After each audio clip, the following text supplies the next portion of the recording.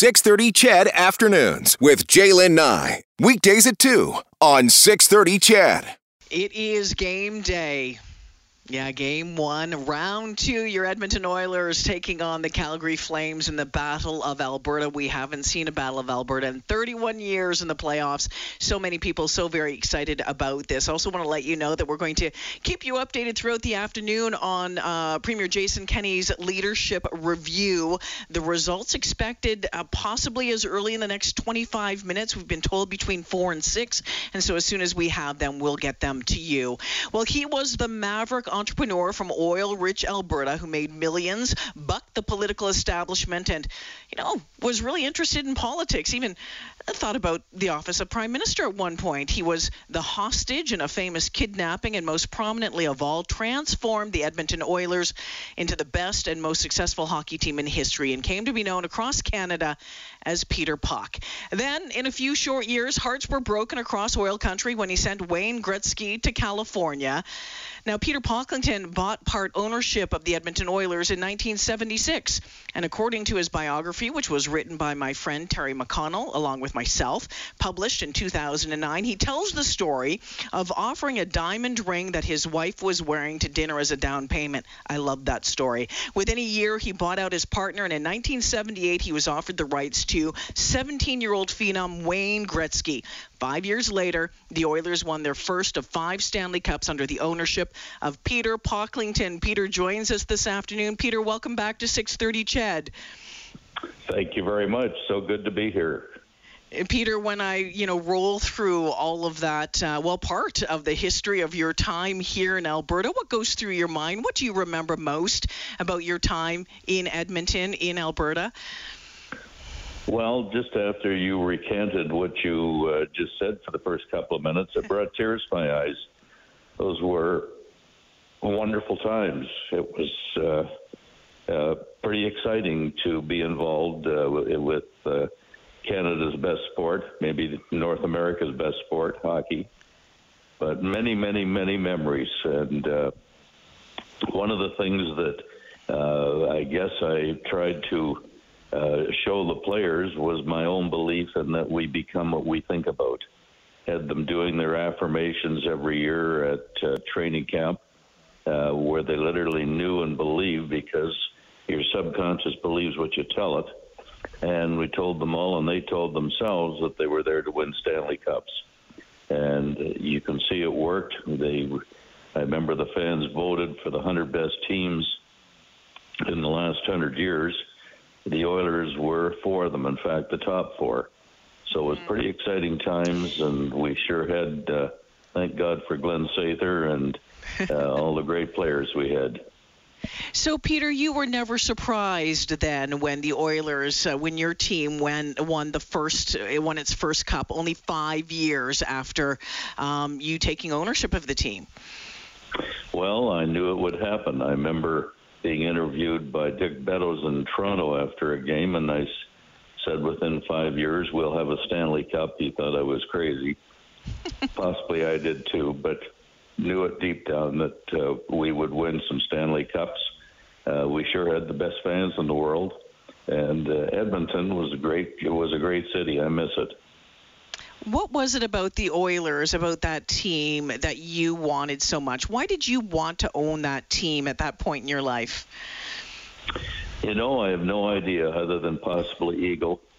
I had a bit of a big ego at the time and thought, when I got involved, I thought, my God, this is a dream come true. And then all of a sudden I woke up and said, now what am I going to do? So only one thing to do, and that's transform it into the greatest team that ever was. Peter Pocklington joining me this afternoon. You went on to own numerous sports teams, including the Edmonton Trappers, the Drillers, I think the Kamloops Junior Oilers of the Western Hockey Team, to name a few. You have been quoted. It has been, you have said that owning sports teams gave you the greatest satisfaction. Why was that? Well, without question, because you could help mold young people into, in fact, if I look back at the Oilers, I believe all 100% of them have been successful in their post-hockey careers. They literally have been very successful, great families, great businesses. I'm proud of them all. So that was one of I guess the thing that I love most about sports.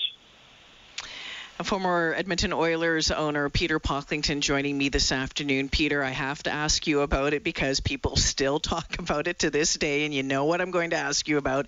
Of course, the trade, August 1988, Gretzky sent to California.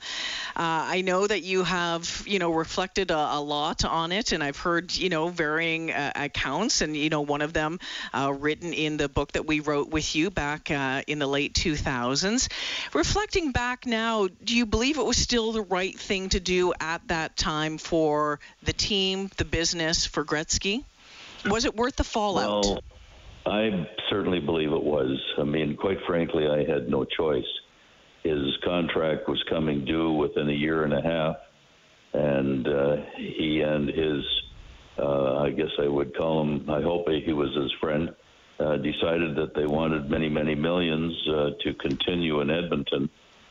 So I had no choice but to trade him. After all, Edmonton is a small city, or relatively small at that time, and we were paying U.S. dollars for our contracts. So I had no other choice but to, I guess, shall I say, reload. And we reloaded with a great team, and as you know, we won a Stanley Cup afterwards. But I missed Wayne, great guy, great family, and I know there was a lot of commotion and so on. I mean, I had probably over 100 death threats at the time. It wasn't fun, but most of them were just, I guess, feeling how fans feel. It's our guy. Let's talk about those Oiler fans, and you touched on it earlier about how great they are, but there has been a love-hate relationship there. One thing that we know for sure is that Oilers fans definitely passionate. Your thoughts on Edmonton's fan base, on what you saw in the late 70s and the 80s, early 90s, to what you see now, Peter? Well, it's a different world, as you know. Now, of course, at least at that time, fans could afford so much to go to a hockey game. And I remember Jerry Buss, the owner of the Kings, used to say you can charge a man and his boy 3 hours worth of his labor for a couple of seats and a hot dog. But nowadays it's become big business. And the fan base has obviously expanded, but I think it's hurt a lot of the folks who can't afford to attend a hockey game as they did in the old days, because the cost of the sport has just skyrocketed. Now in those days, our total team would have cost me maybe $8 or $9 million a year in total salaries. Now one player can get that. The total cost of a team is probably $70 million US. TV. At the time, we might have got a couple of $1 million a year, so the rest had to come out of the fan base and a few concessions. So it's a different business, a different time, but your fans in Edmonton are the greatest, and they're still there for them. In October of 2014, you were invited. I think that's kind of the last time that we spoke, Peter. That you were invited to by the Oilers organization to attend that 30-year reunion of the Oilers' first Stanley Cup championship team. You were given a tour of the new arena. I think it was still being built at that time. I'm curious now your thoughts on Rogers Place and the importance of it to hockey in Edmonton today. I mean, Daryl Katz' vision for hockey in Edmonton and what he had for downtown Edmonton. I know you and Daryl are friends. Curious your thoughts on what has developed. And also on that note, do you and Daryl talk often? Do you talk about hockey at all? Well, I bumped into him a little bit ago at a restaurant here in Palm Desert at Bighorn, where he's a member. So good to see him. But if you remember the times we lived in, he lived in times where interest rates were 2-3% to build a building. They were 15, 16, 17, 18% when I was there. And it's impossible to do much with that kind of cost of money. So, but Daryl's blessed. He has a vision. He was good at what he did. He built, in my opinion, probably the best arena in the world. It is world class by far. and of course all the district he built around it. So Darryl is a real visionary, and I sure wish him a lot of, how can I say it, joy to win a Stanley Cup. Peter Pocklington joining us this afternoon. You were incredibly active in our community, as a philanthropist as well. I mean, you were involved with so many organizations, raising $1 million for the Jamie Platts YMCA, the Glenn Sather Sports Medicine Clinic at the University of Alberta, and it went on and on. Junior achievement was near and dear to your heart. I'm curious to know, what was the greatest moment for you as an owner of the team, and maybe that's two different questions, Peter, as owner of the team and as being a member of the Edmonton community during that time. Well, I guess owning the team gave me what would I call it, the ability to attract and bring in world-class speakers. Brought in Margaret Thatcher, who I loved, of course Jerry Ford, President Bush, in fact, even Kissinger. But it was great fun to raise a lot of money for junior achievement, because there's nothing like business for young people. And I know over the years we raised probably $4 or $5 million for junior achievement, and it became the greatest pod, shall I say, in all of Canada, Edmonton. So Edmonton really was the city of champions. Your hopes and your thoughts on the team this year before I let you go. Well, obviously, I would love to see the team and Darryl win the Stanley Cup.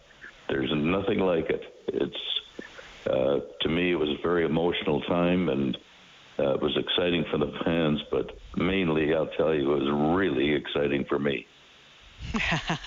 Peter Pocklington, I sure appreciate you making time for us this afternoon. It's great to chat with you again, and I look forward to doing it again in the future. Thank you so much. Thank you kindly for phoning. Take care. Peter Pocklington, former Oilers owner, joining us this afternoon.